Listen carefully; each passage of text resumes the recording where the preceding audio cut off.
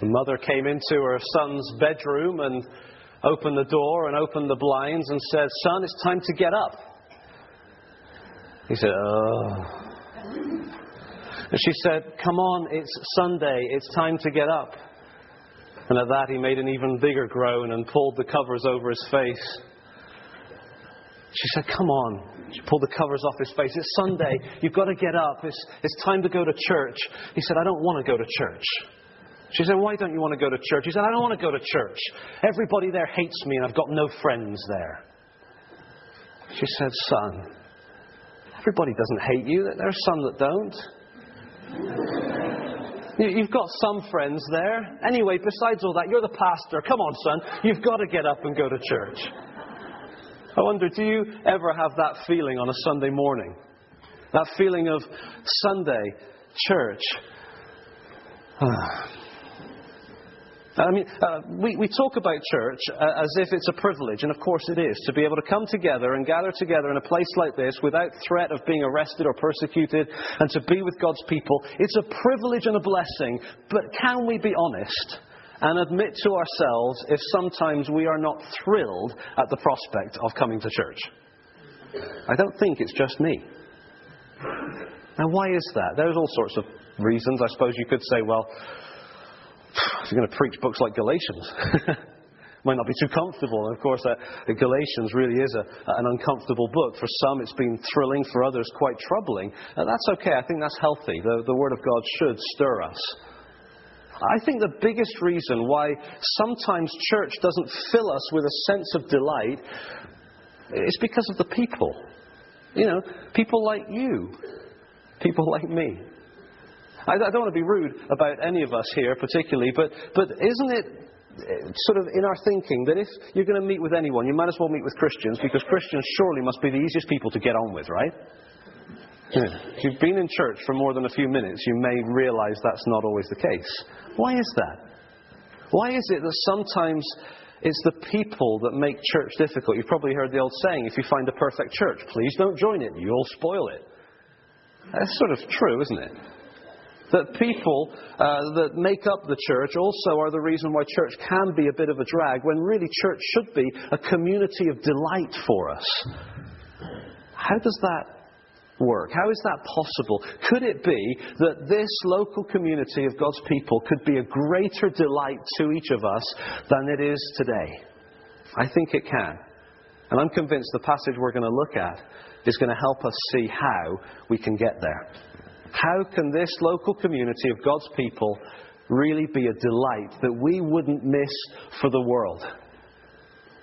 So we're in Galatians, and we're finishing up Galatians. And in the book of Galatians, Paul has been going after an issue all the way through.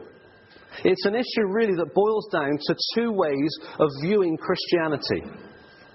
And actually, it's that issue that is the reason why we make church difficult for each other at times. It's because, don't take this personally, it's because if you are a Christian, you are a conflicted individual. If you're a Christian, you are a conflicted individual. Within, there is a conflict. Let me explain that briefly. When we were born, none of us were born Christians. When we were born dead in sin. We weren't spiritually alive. We were spiritually dead, and all of the apparent life that there was in us was a fleshly kind of life. The flesh is a term that Paul uses to speak not just of the body, but also of all the hard wiring that's built in, and the sort of habits and patterns of a lifetime that get into our thinking and our approach to living. And really, if you boil it down, the flesh has this constant impulse to live in rebellion against God. It wants to be independent. It wants to say, I can do it on my own. And so the flesh can manifest itself in different ways. Some people will be fleshly in an extremely sinful kind of way and do things that you maybe would never dream of doing. That's fleshly living. But actually, the flesh can manifest itself in all sorts of good ways too. Being very diligent and determined and disciplined, trying everything possible in our own power to be good people, fine, upstanding citizens. And if we don't realize that sin is not just about the bad stuff, it's also about the good stuff done in rebellion against God, then we're going to misunderstand the whole of the Bible. This fleshliness that is who we are until God gets a hold of us, this is sin either way. It's independent, fist shaking towards heaven. I can live in my own strength, thank you very much. But at some point, if you're a Christian, God got a hold of your life. And by His Spirit, He poured out His love into you, and He did something inside of you that gave you a new heart, a new desire, a new longing to know Him and to serve Him and to live for Him. It was something that He did inside of you, and it's a process that's still ongoing. That's the new covenant that Paul talks about, the Bible talks about. This new heart, new set of desires, the Spirit dwelling within us. And yet this new heart, these new desires, the Spirit dwelling within us, is dwelling within us, still in our flesh.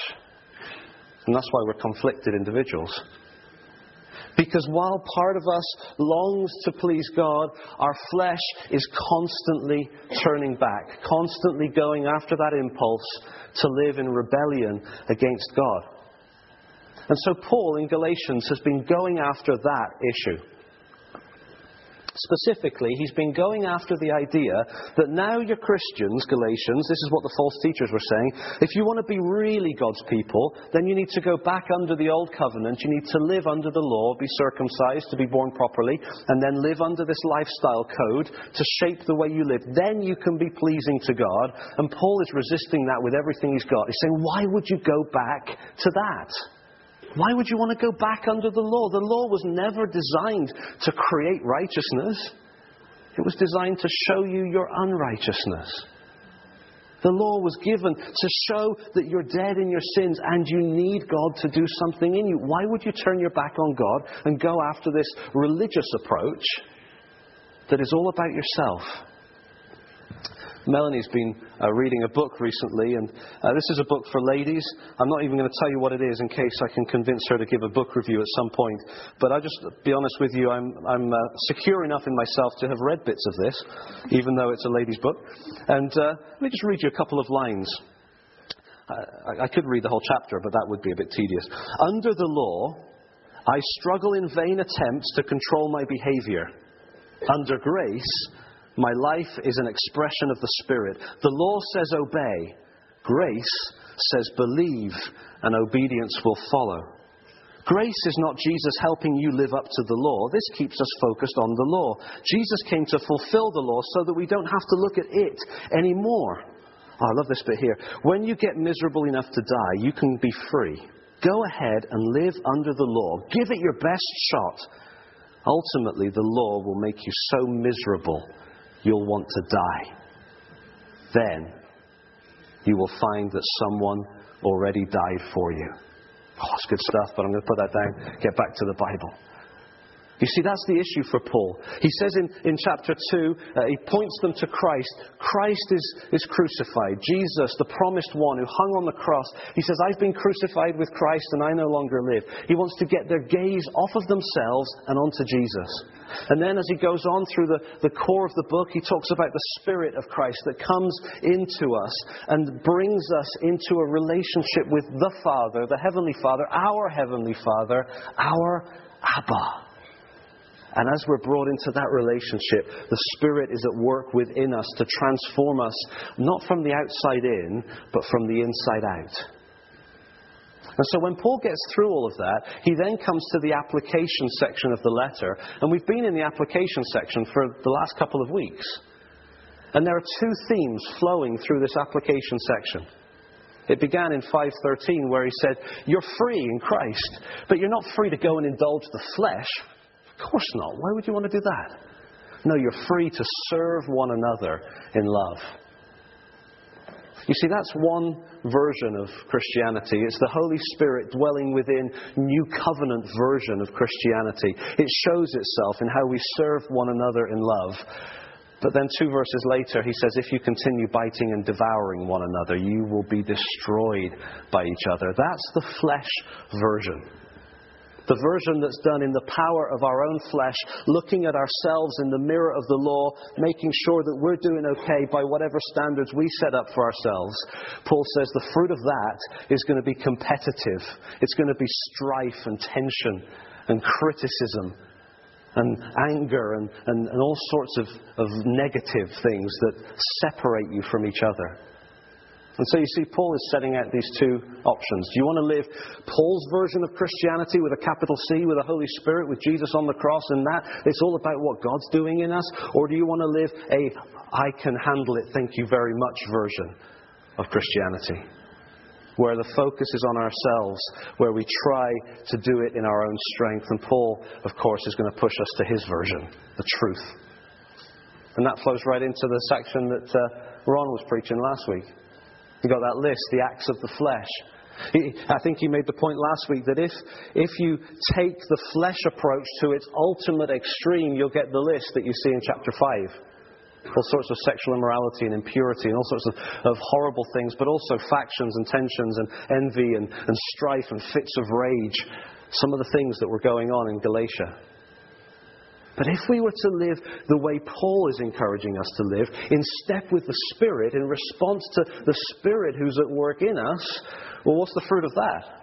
Love, joy, peace, patience, kindness, goodness, gentleness, faithfulness, and self-control. Most of which make us far more connecting with each other.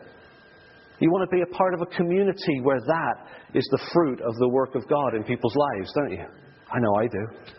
Where the fruit of the Spirit is bubbling over and growing naturally as we reach out to one another in love. And so we come to chapter 6, and Paul's going to continue this others-focused emphasis in terms of his application.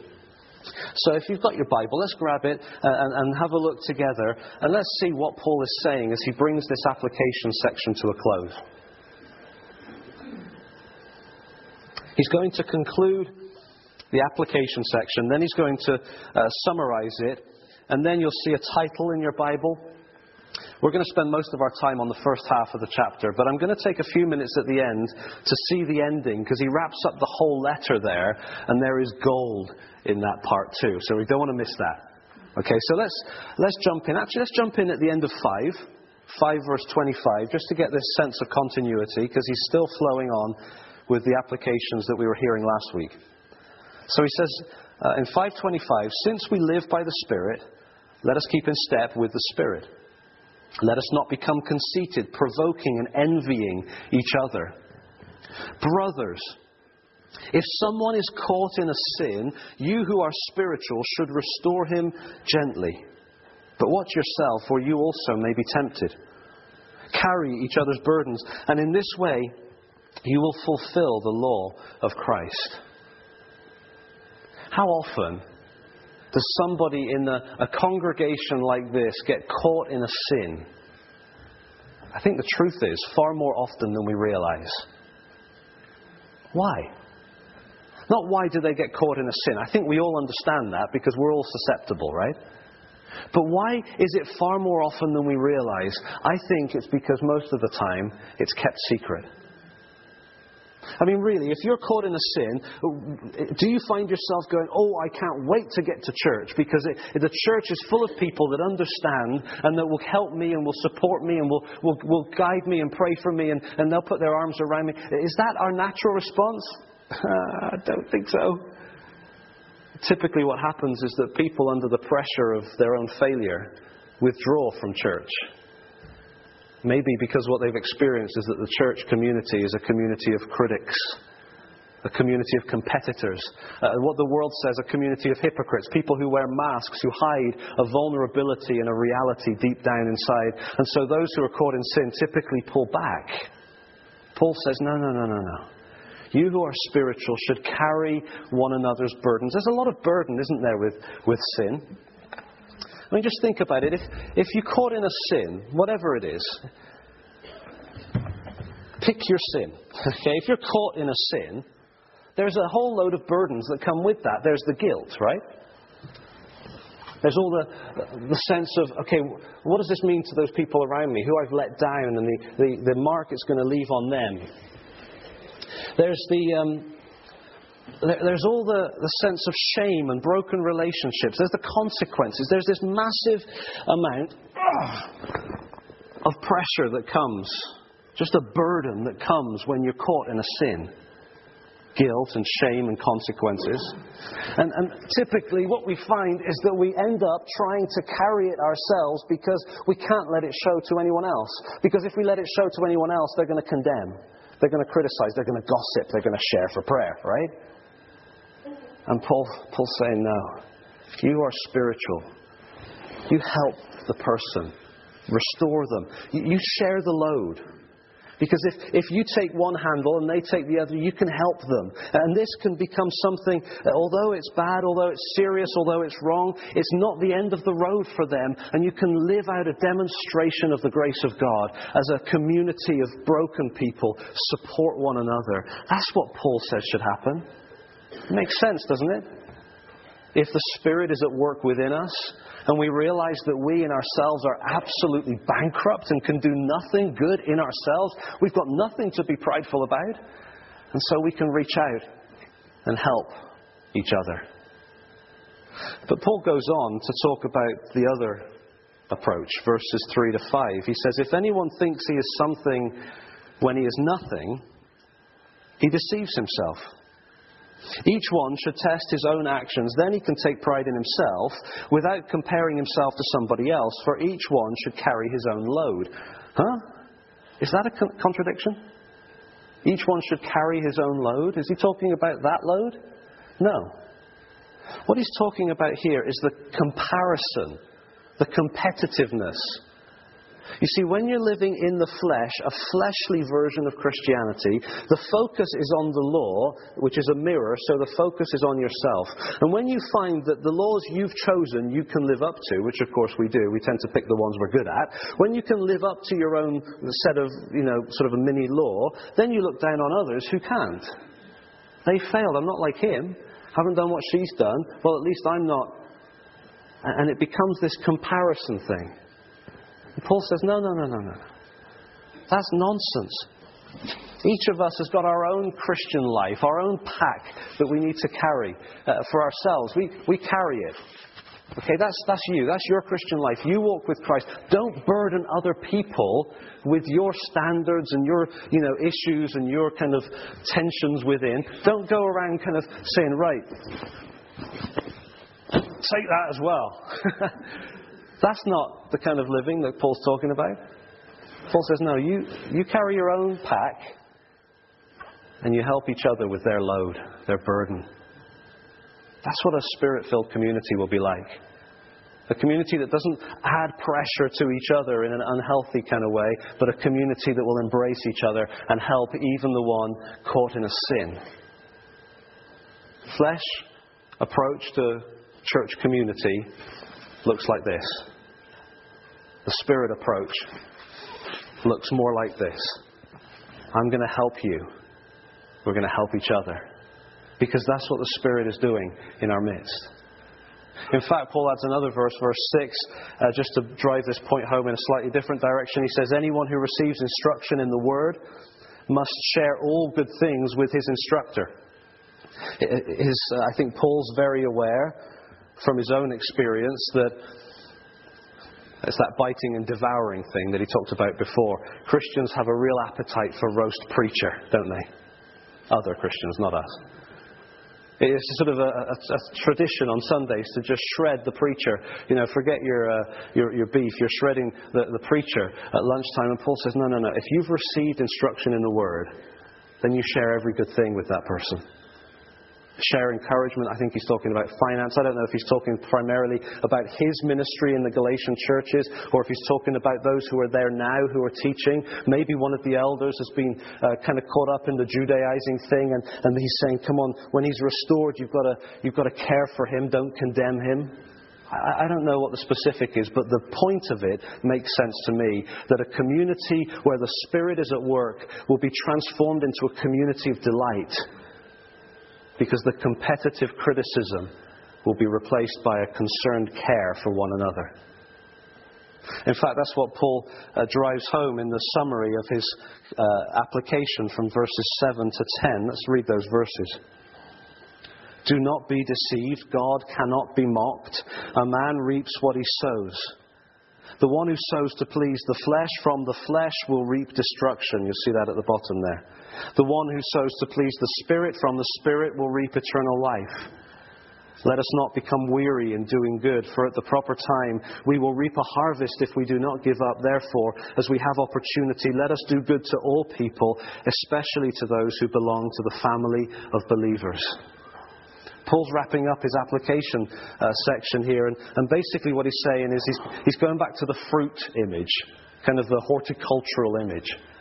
And he's saying, look, all of your energy, all of your church involvement, all of your Christian life, it's all being poured into one pathway or another, one field or another. If you sow to the flesh, there will be consequences.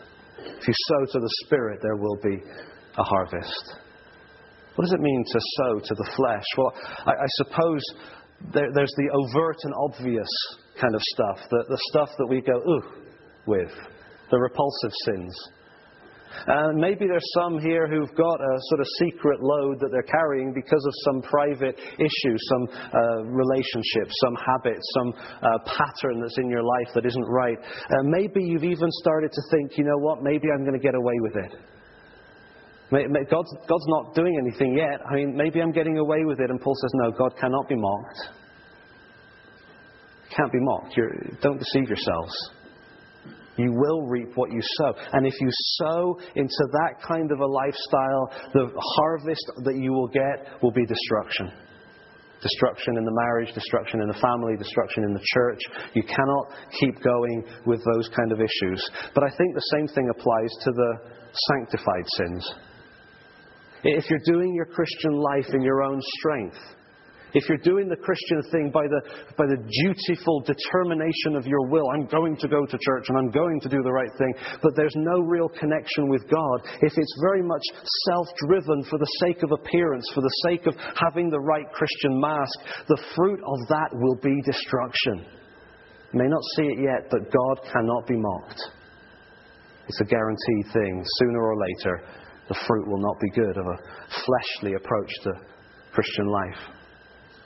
But if we sow to please the Spirit, there's that contrast again. If we sow to please the Spirit, what pleases the Spirit? Because if we can figure out what pleases the Spirit, then we'll know how to sow to please the Spirit, right?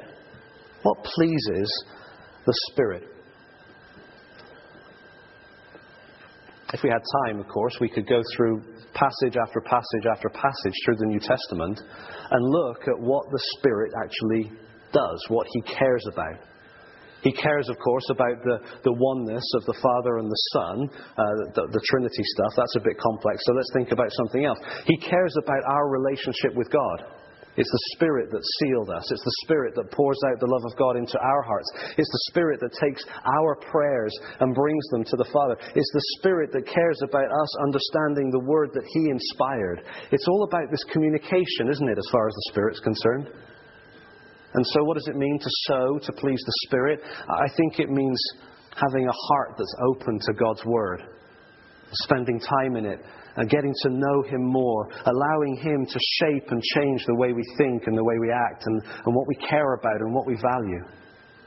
I think it pleases the Spirit when we pray to God, not just kind of, the standard this, amen kind of prayers, but the heart open, here I am, Lord kind of prayers. The prayers where you pour out your heart for the different things that are concerning you, the things that are on God's heart. I think the Spirit is pleased with that because He's all about communication. And so He cares about us being in His Word. He cares about us praying. And I think He cares also about our relationships with each other. Our honesty, our graciousness, our desire to build up one another. I think it pleases the Spirit when we go out of our way to care for each other and to express appreciation, when we go out of our way to help one another and build one another up. This pleases the Spirit because this is what the Spirit is all about. Communication and unity and care. And I think it doesn't please the Spirit. Well, let me put it positively. It pleases the Spirit when we say, I'm going to do whatever I can to prefer the other. I think it pleases the Spirit when we say, okay, Lord, I've held on to this little personal petty preference for years about how things should be done in church, but I'm going to prefer others now, and I'm going to lay that down because I care about other people, because I know you do. That pleases the Spirit. It pleases the Spirit when we look out for each other, when we care about each other, when we stop gossip in its tracks, when we become a community that communicates carefully. It's all pleasing to the Spirit. And if we will sow to please the Spirit, we will reap a harvest. And I think the harvest is a community that is a delight to be a part of. A community that you don't want to miss the opportunity to be together with, because it's just such a special thing. I know that some of you, maybe many of you, have been longing for years for what's happening here to just go up to the next level. Just to become something even better than it already is. Look at verse 9. In light of the context, look at that. Let us not become weary in doing good. For at the proper time we will reap a harvest if we do not give up. Don't give up. Keep praying. Keep responding to God's Word. Keep looking out for each other. Keep caring and supporting one another. Keep doing whatever you can to sow, to please the Spirit, rather than to sow to your own kind of personal spirituality in a sort of selfish, competitive kind of way. Do everything that you can and keep on going. It's worth it. It's going to happen. There's going to be a harvest. We can be encouraged. And so Paul wraps up the application with verse 10. Do good to all people, especially people in here. Especially the family of believers. Keep going. Don't quit. Do good. And so let me ask you the question that I sort of implied at the start. What would it take for Ladyfield to be a community of God's people that is just a sheer delight for us to be a part of? What would it take for Sunday mornings to become something that we cannot wait till they come because we're just desperate to get together again because of what God's doing in our midst? I'm pretty convinced that Galatians is telling us we've got to stop looking at the law. We've got to stop trying to be religious. However we see that in our lives, and we've got to start looking at Christ. We've got to start responding to what the Spirit is doing in our hearts and live under the new covenant, not try to live under the old. Keep going and don't give up. I want to just give us a few moments to personally reflect on all that we've seen through Galatians. Just to take a 15, 20, 30 seconds, just quietly in our hearts to respond to the Lord. And of course we want to pray for each other, and that's a good thing. But let me encourage you to pray for yourself in this sense. Lord, whatever you want to do in this church, would you do it in me first? Help me to lead the way. To lay down my rights, to lay down my efforts, to lay down my fleshliness. And Lord, let it spill over to others, because I long for this to be a place that is a delight. A place where the law of Christ is fulfilled. A new commandment I give to you, that you love one another as I have loved you. By this will all men know that you're my disciples. Lord, I want this church to be that kind of community, that the community around us would look and they'd say, there's something going on there. Those people, they just remind me of Jesus. I'm drawn to them because they remind me of Jesus. Let's just take a little bit, short moment and respond to God personally. And then we'll wrap up the book as we look at the last 8 verses.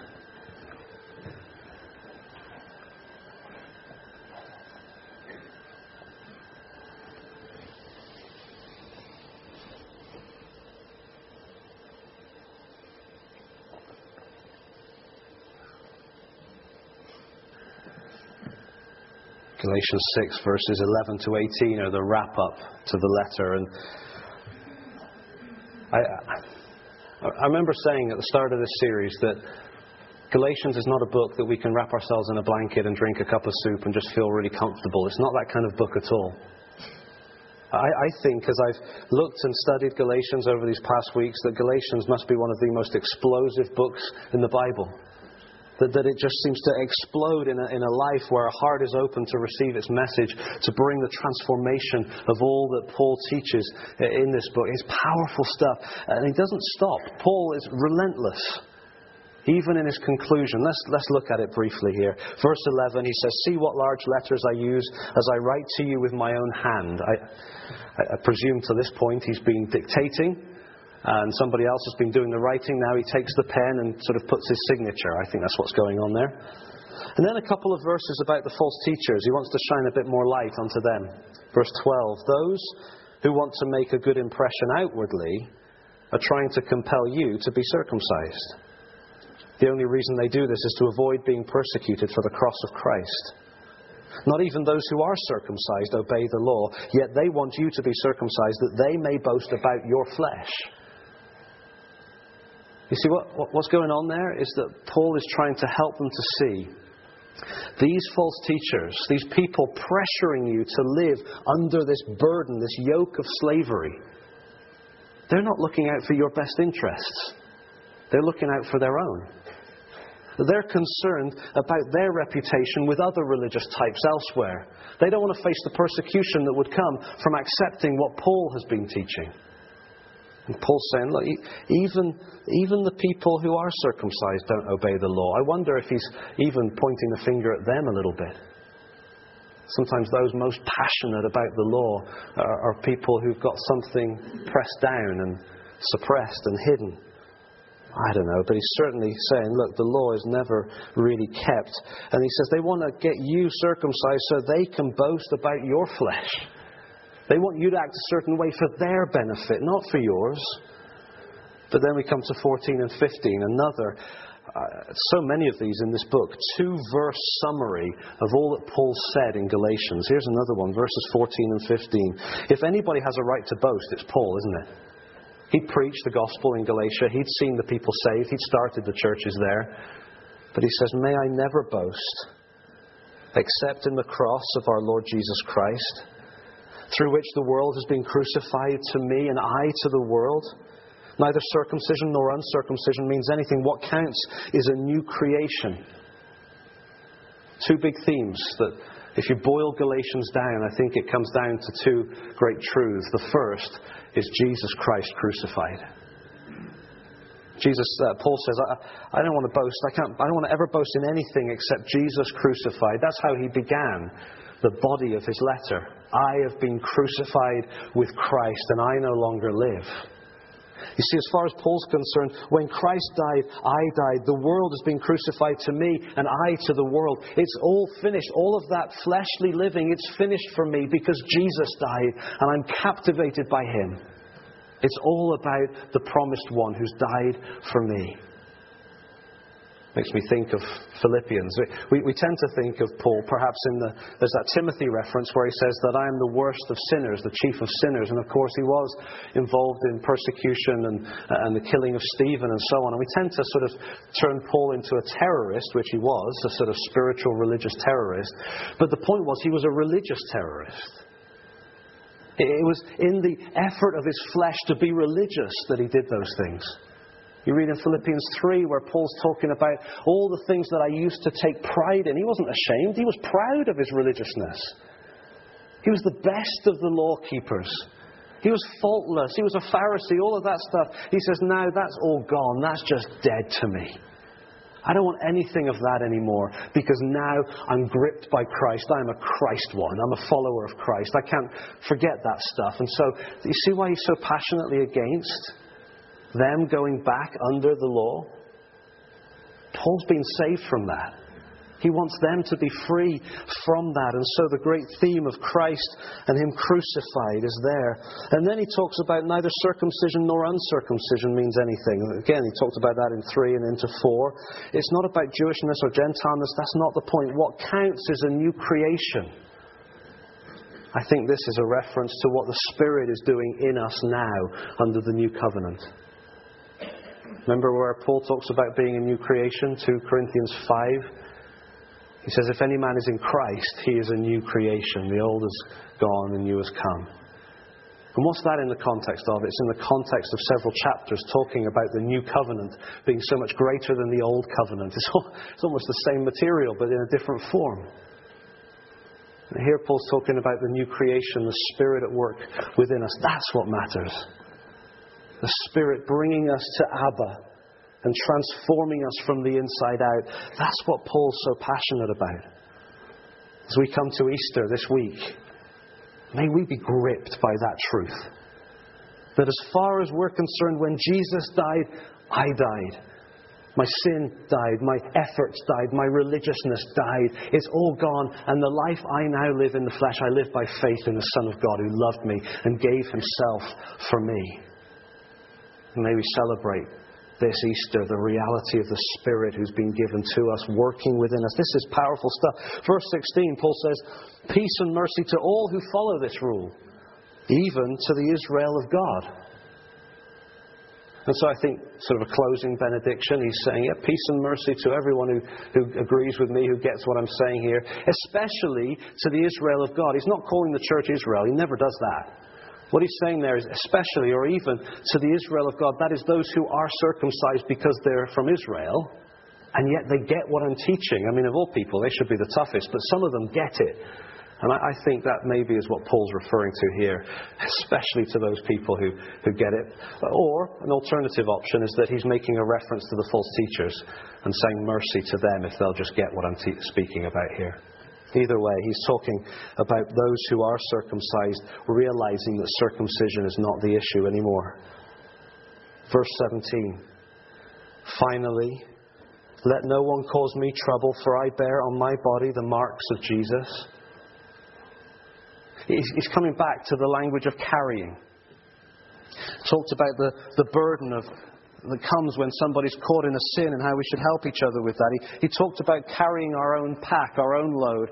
Here he talks about carrying on his body the scars of Jesus. You know what I think? I think if Paul could be in Galatia instead of just writing the letter, he would be tempted to pull up his shirt and show them his back. So you want to know why I'm so passionate about this stuff? It's because I've been beaten for it. Stoned and left for dead. Beaten with rods 3 times. Receiving 40 minus 1, the scourging from the Jews 5 times. And then a whole other list of suffering, a lot of which was at the hands of the religious types. You see why Paul's so passionate in Galatians? He said, I'm so passionate because every time I sit down I feel it on my skin. Every time I lie down, there's that moment of grimace. There's the scars all over my body. I carry the scars of Jesus because I have suffered for what I've preached to you in this book. So don't give me hassle. Don't give me trouble. I'm passionate about this stuff with good reason. And verse 18, look at this, even in his last line. The grace of our Lord Jesus Christ be with your spirit, brothers. It's grace, not law. It's the Lord Jesus Christ, not me. And it's the work that he's doing within us, in our spirit, by his Spirit. Right the way to the end, Paul is hammering it home. I think Galatians is an explosive book. And my prayer is that we will have hearts that are open to read it and to hear it and to receive what Paul says in it. Because if we will, then I think we will discover a passion for the gospel like we've never had before. As we come to Easter and think about Christ crucified, the promised one who died in our place, we will have within us a passion for the cross like never before if we have hearts open to the message of Galatians. We will find stirred within us a longing for the Holy Spirit to be at work inside of us, drawing us closer in our relationship with our Abba, a longing that's perhaps greater than has ever been there before if we have hearts that are open to the message of Galatians. And as we fix our eyes on the one who was crucified for us, and as the Spirit stirs our hearts and draws us deeper into this intimate relationship with our Father, the fruit of that will be a community of delight.